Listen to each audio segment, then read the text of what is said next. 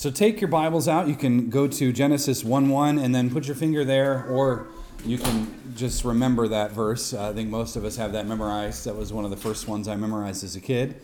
But we're also going to be in Psalm 33, so you want to turn there. Psalm 33, 9 through 11. Creation and providence this week as we continue our foundation series. So let's read those texts and then we'll pray. Genesis 1:1. In the beginning, God created the heavens and the earth. Psalm 33, 9 through 11. For he spoke and it came to be. He commanded and it stood firm. The Lord brings the counsel of the nations to nothing. He frustrates the plans of the peoples. The counsel of the Lord stands forever, the plans of his heart to all generations. Psalm 33, 9 through 11. Let's pray. Our Father and most holy God, we come before you as a people in need of divine direction. As the immutable and unchanging God, we cry out to you to aid us in our time of trouble. The world is in desperate need of reformation, and we know that it is your desire to use us to do the reforming. In order to accomplish this, we confess that we need to be sure that we ourselves are reformed, and that in accordance to your word. So help us, Holy Spirit, to hear and apply this word. In Christ's name I pray. Amen. I designed this foundation series to have a snowball effect. Each week builds on the other. My hope is that by the end, of course, we'll have this fully developed biblical worldview.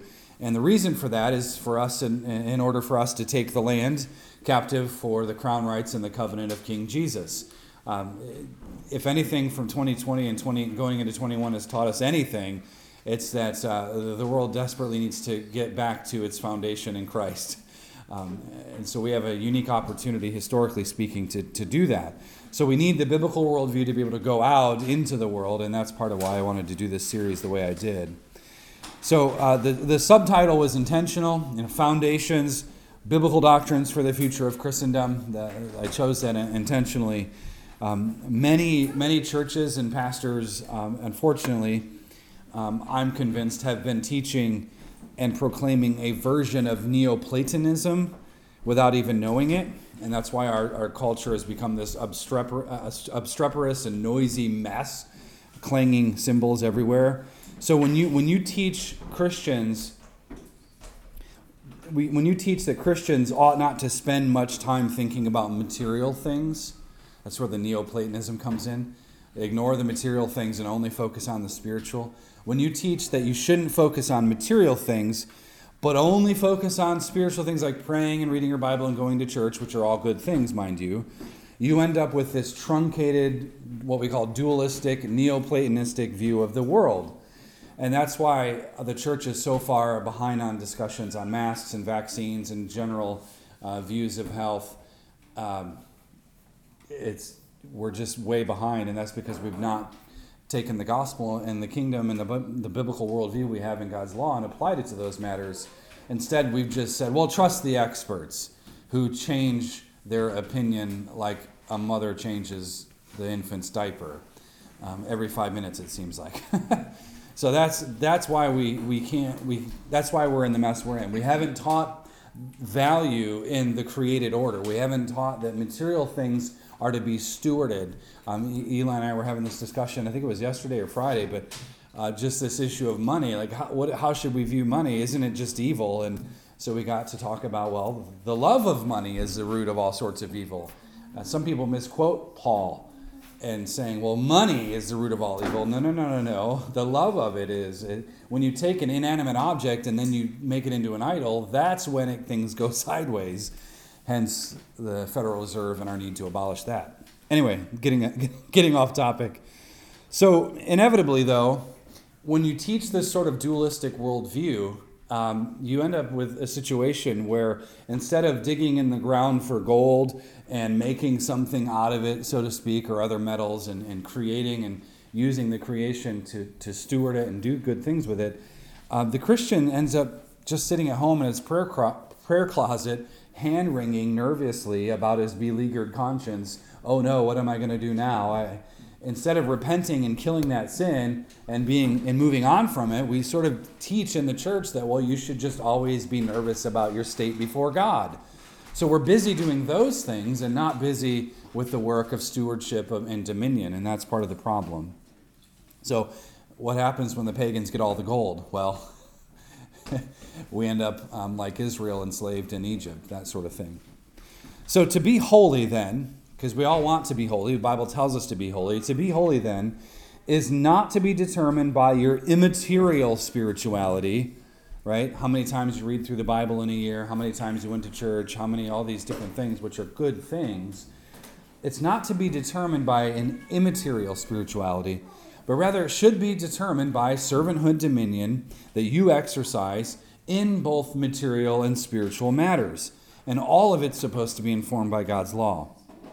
Now, the reason I'm going hard after this, we'll just call it an asinine view of the world, that Christians have been perpetuating for the past 200 years, the reason I'm going after it is because at the very heart of these issues, whether you're talking about health freedom or the masking and all these different topics of the day, at the very heart of these things is a faulty view of the world and God's governance of it.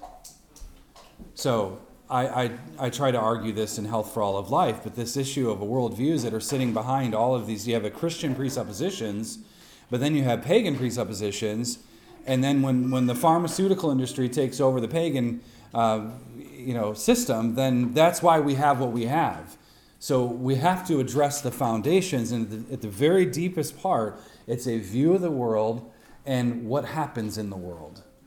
And for us, we have a certain theological underpinnings that we need to confess. So there's this antithesis that exists out there.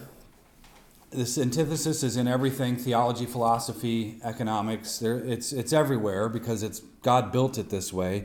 But there's an antithesis between good and evil. Christians can say, and we should grow in maturity to be able to discern what is good and what is actually evil. What is good and evil? What is just? What is unjust? Right? There's an antithesis between justice and injustice.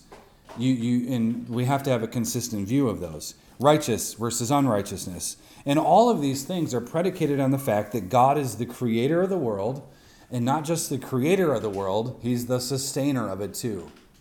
They go hand in hand. So you essentially have two options, and I'm going to say these two options in different ways.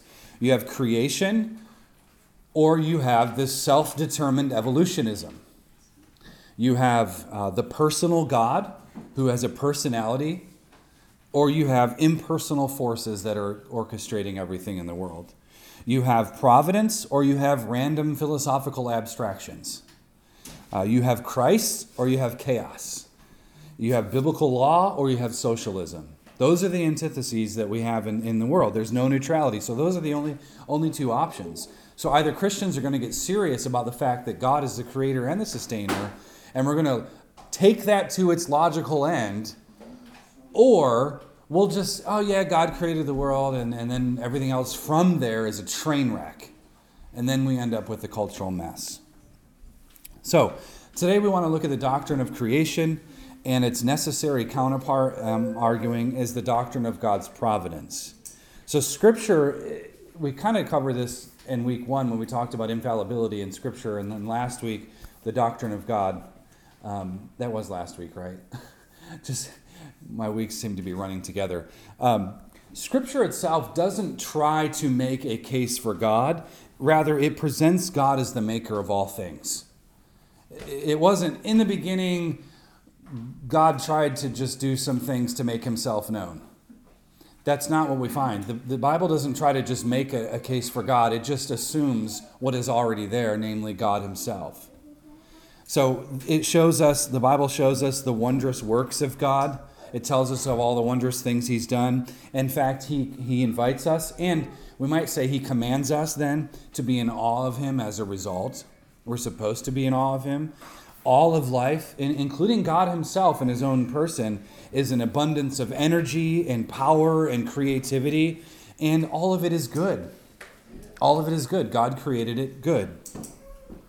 Creation is God's work, and remarkably, God is actually quite delighted about his work.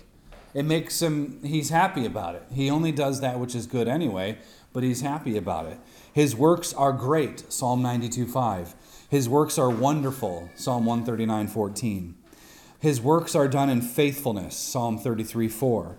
And they are just, Psalm 111:7. The Bible also says in Psalm 145:10 that his works actually praise him. So the works that he does, the things he's done in creation, anybody else this week, you go outside and you hear the birds and they're just singing away. And I think we were outside talking about that. Like, this is great. The birds are just singing praise choruses to God. And after being bludgeoned by winter and ice, it's nice to have some sunshine and some clear blue skies that don't seem to be clear anymore. Thank you, Bill Gates. So we have all these things to rejoice in, and God's works and his creation actually does praise him for it. Deuteronomy 32:4 says, "The rock, his work is perfect, for all his ways are justice. A God of faithfulness and without iniquity, just and upright is he."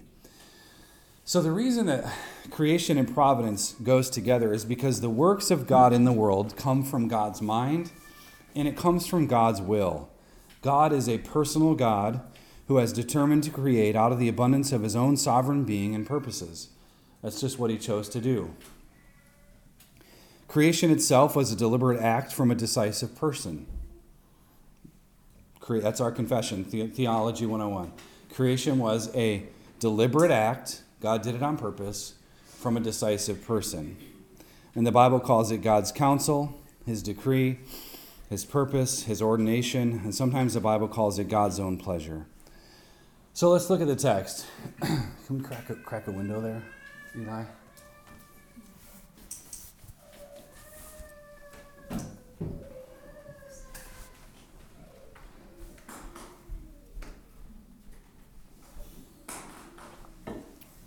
In the beginning, God created the heavens and the earth. The Bible tells us at the very start that God is the source of all things that exist. God is the source of all things that exist. The world didn't come about by blind chance or some nefarious or nebulous destiny, some unreasonable or malignant will, or even really some natural energy that just existed out there in space. The world is what we call an open world, one in which God from the outside, he ordains and he orchestrates it. It's not closed in that all we have is the material. So that's what we mean by open or closed universe. The governance of all things rests in the hands of the Creator God. Philosophers and scientists and ostensible experts, they all cast their opinions in the public square, vying and jockeying for attention and credibility. It's just like Fauci is paid to go on and just say stuff all the time, and he's paid quite handsomely. So in any of them that do not go and they vie for these things, if they don't start with the triune God of the Bible and his creation of the world, they're all doomed to failure. They cannot, nor can they be, intelligible or consistent. So think about evolution or pantheism, and I'll explain that shortly. But evolution and pantheism, for example, they both spring forth from faith commitments. Certain assumptions about the world, certain assumptions about its existence. So every worldview has a presupposition about the world and how the world exists the way it does. But the Bible just tells us from the very beginning, right at the very beginning, that God created. That's it. God created. The personal God who reasons with wisdom and understanding and perfect volition, he is the creator. It's not a mere potentiality that was floating around in space waiting for something magnificent, right? It wasn't the Infinity Stones just floating around in space. As fun of a story as the Avengers saga is, that's not the origin of everything. The origin of everything stems from an immutable being, the God who does not change. God's being in and of himself is never becoming. God isn't evolving over time as he learns new things. We talked about this last time. But the world itself, the world's being is becoming. It's becoming what God desires. The world is supposed to be going somewhere. It's this flood of redemption and glory. So that's our confession and belief about creation. So God brought everything out of nothing, which is to simply say that God and God alone existed in perfect being And by his own counsel and will, he brought space and matter and time into existence. By the way, when we say ex nihilo is the Latin phrase, but out of nothing, we have to be careful when we say out of nothing, because if nothing's there, then nothing's there. But God is there. So we have to be careful what we say when we say that. It's not that nothing created everything, but that God, who is not nothing, created everything. So there was no unformed eternal matter that was floating in space, just floating around, and somehow it exploded into what we call the Big Bang Theory. No, God is the absolute cause of all things. He caused it all, and it happened. That's what the Bible tells us. I should also hasten to add that it's not that God created the world out of some necessity because he was lacking in himself. That's the aseity of God. It's not that he had need, and nor did he have sort of a superfluous view of himself where he had too much of himself, so he just decided to make the world. So it's not that he had a shortcoming or he had too much. It's just that he chose to do it. No outside force compelled God to create the world. He simply did it out of his own loving kindness and out of his own grace. Now look at Psalm 33. For he spoke and it came to be. He commanded and it stood firm. The Lord brings the counsel of the nations to nothing. He frustrates the plans of the peoples. The counsel of the Lord stands forever, the plans of his heart to all generations. So not only did God create freely and uninhibitedly did he create, he sustains it too. He rules over his creation. He is the ultimate sovereign. The world is not a cold, mechanical, empty, and indifferent place.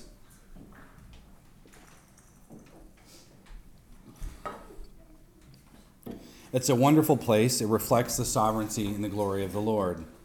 The purpose of creation is not creation itself. Rather, the purpose is personal. God imputes meaning to the world from himself. He tells us what things should be and the way they should be, and that's his law. God spoke, the psalmist writes, and it came to be. It was just his will to do so. He issued a command, it was so. He blesses nations, he curses nations, right? God's counsel stands forever because no one can intimidate or blackmail God. So it's God's good pleasure to bring his glory to the earth in the creation of all things. And it is also his good pleasure to govern those creatures in such a way as to magnify God's glory and to dispense his eternal love upon them. So he is the highest good, and it's his intention to remain as such. You know, people are looking for the highest good in the earth. What is the highest good? Well, God is the highest good. Not big pharma, not big government, not big tech. They're not the highest good. God is the highest good.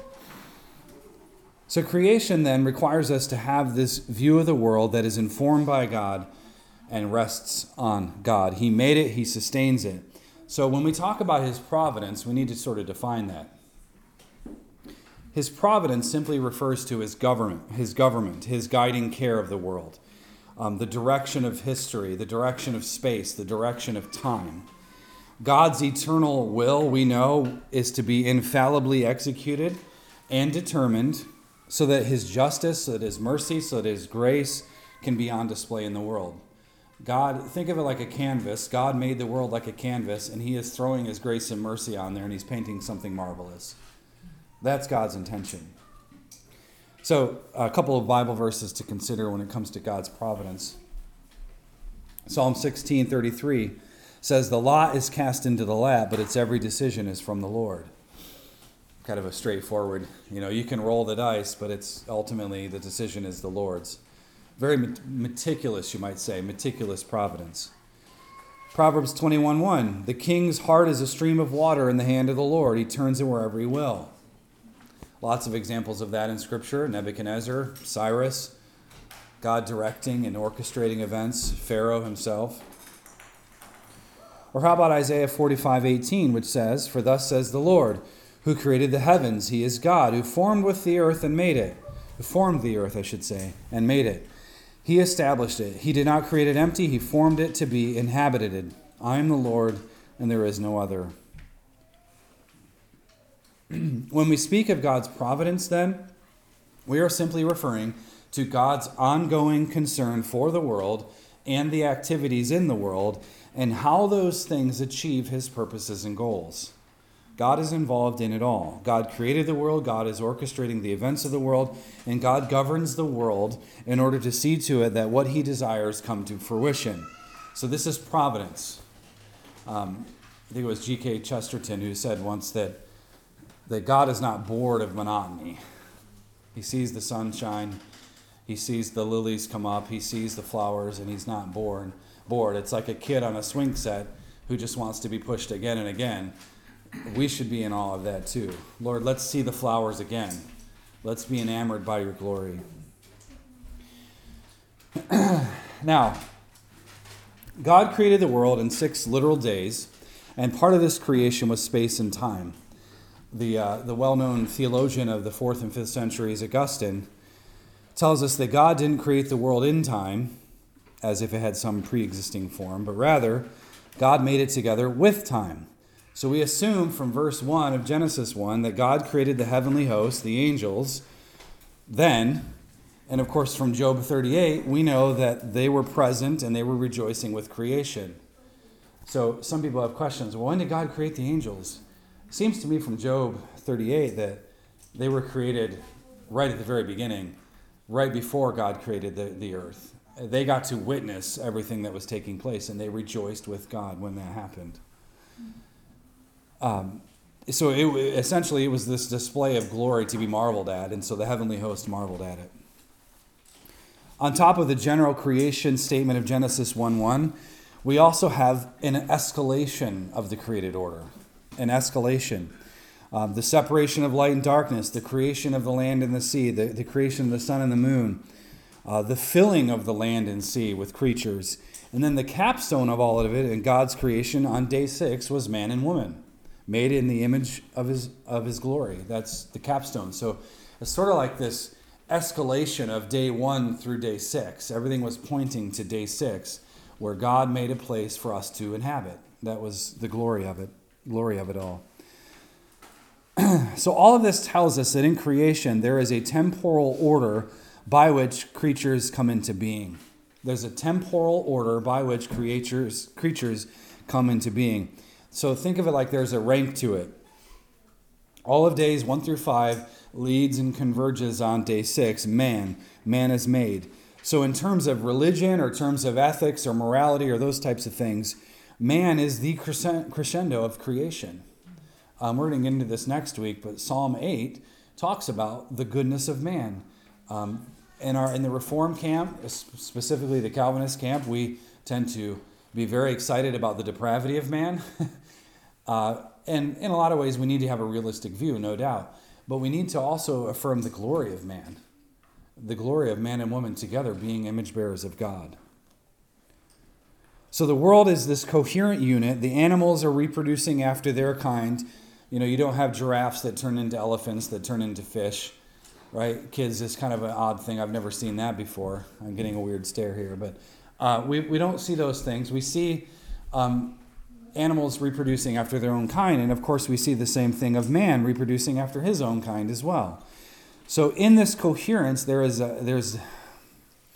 diversity, there's prosperity, there's growth, and there's productivity. There's essentially what we call the advancement of creation.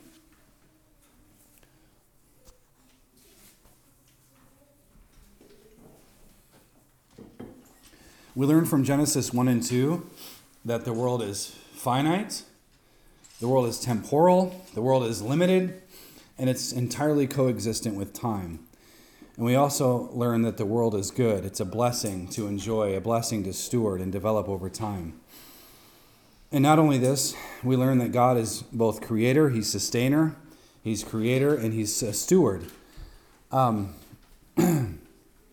Deism teaches that God created, then went on a long walk, sort of a failure of providence.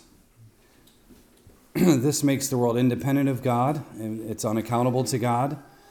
When you think of the humanism of the world, Kant and Darwin and Hume and all these people, they taught that essentially these things are true, that the world was created, but God sort of just walked off and he's forgetting about it all along. Pantheism, though, on the other hand, conflates God and creation. They are the same thing. One being, not created necessarily, just existing together. So there's no sustenance to the world. It's just God and nature are one. You know, you go out in nature and you experience God. Well, you can do that, but he's not like in the tree. We don't bow down to the tree and worship it as God. God created the tree, and he's sovereign over it. So in the pantheistic worldview, God and creation are indistinguishable. They're just the same thing. And thus, both being and becoming, the world is just whatever man wants it to be. You get to worship whoever you want, however you want. And of course, these are both very damaging. And they're both very present in our culture today. So what happens, though, when creation and providence are denied? What happens when we don't affirm that God created and that God sustains it? Well, the worst sort of delusion is the sinner thinking himself to be totally independent of God. That's the worst sort of delusion. Thinking that you can be independent from God. Today, people are buying this view wholesale. Man, in his immaturity, desires to escape the truth that the world comes from the infinite personal God. People try to escape this teaching.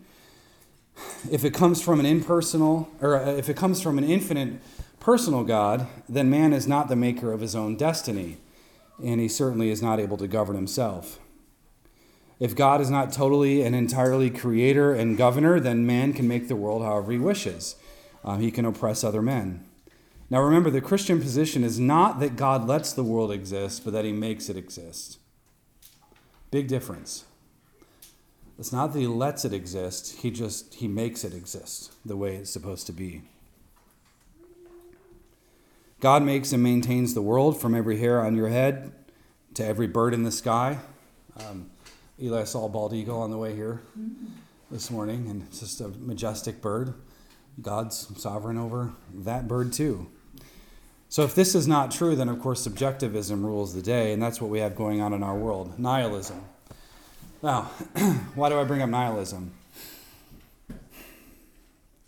Nihilism is the belief that everything is meaningless. Nothing has purpose. You reject the creation and you reject providence, and that's where you end up. If nihilism is true, that nothing has meaning, then it's false. Because if its definition is meaningless too, so now it doesn't matter. And now we're just existing and doing because of impulses and urges.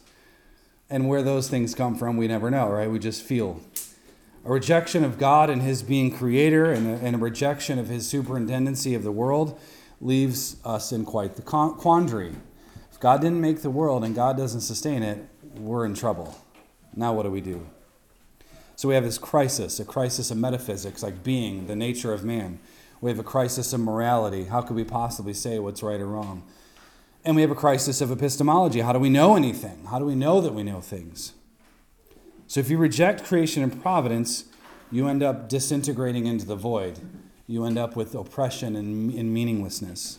It's think about cancel culture.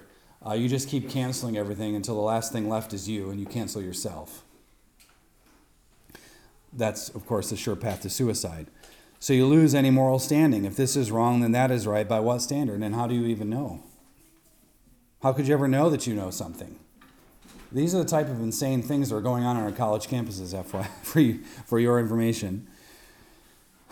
You see, we as Christians, we insist on the connection between creation and providence, because creation implies the bringing into existence of something that did not exist and the maintaining of the existence of that thing. God has granted a cosmic purpose in the creation of everything, and by virtue of all of his creative impulses and actions, we can say that the world is not meaningless. It's not a meaningless existence, but it actually has an intentional existence. There's a purpose. God causes his creation to persist in this grand existence. Bavinck says, God made man for a reason. People walking around that don't have a reason much, especially when the government takes everything from you and locks you in your home. People are looking for meaning in all the wrong places. But of course, this leads to despair. The despair that we see in the world can be traced back to a rejection of God as the creator and the sustainer. If the world has this impersonal beginning, then there's no reasonable or justifiable explanation for anything in the world. The complexity of the universe just came from a large explosion, they say. And here we are trying to make sense of it. If this whole thing came from an impersonal beginning, then all of our aspirations are meaningless. It's all fruitless. Our moral inclinations are just figments of our imaginations, right? Chemical fizzing going on in your brain. Impersonality doesn't give rise to personality. So nothing in the truest sense gives rise to nothing. That's the view that we're supposed to believe. And that's why we insist on the triune God of the Bible being creator and sustainer. So if you reject this, just know you'll try to find meaning out of nothing. And it'll drive anyone mad. That's why a lot of these people were driven mad. Think of Nietzsche and all these other people. They were driven to insanity at the end because that's a logical conclusion. So nothing else makes sense. Nothing else makes sense in the world. No other explanation can make sense.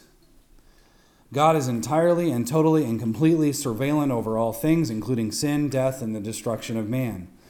So think about it this way. Where do you run when death occurs? Where do you run when things go bad in your life? How in the world are you going to develop any bit of personality, the emotions, the love, the empathy, the sympathy, the grace, the mercy, the judgment, the knowledge? How are you going to have any of those things that foundationally make us who we are in a lot of ways? How can you develop any of that if you don't start with the infinite personal God?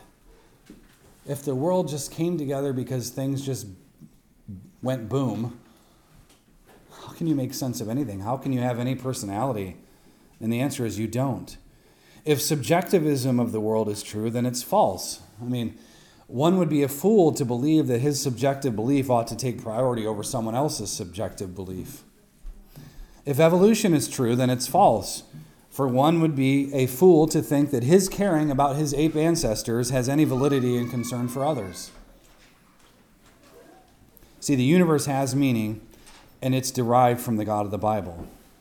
The world was meticulously fashioned in order for man to enjoy his Maker. Sin entered into the world and broke this covenant. Yet God stooped down to bring us out of the mud and bring us into his kingly chambers. This meaning, derived from the Bible, is an exclusive meaning, one that can only be given by God. How else do you have assurance in the struggles of life? How else do you have assurance in the adversity? How else do you have assurance in the attacks of the evil one or the accuser? Where else can we turn? God has the words of life.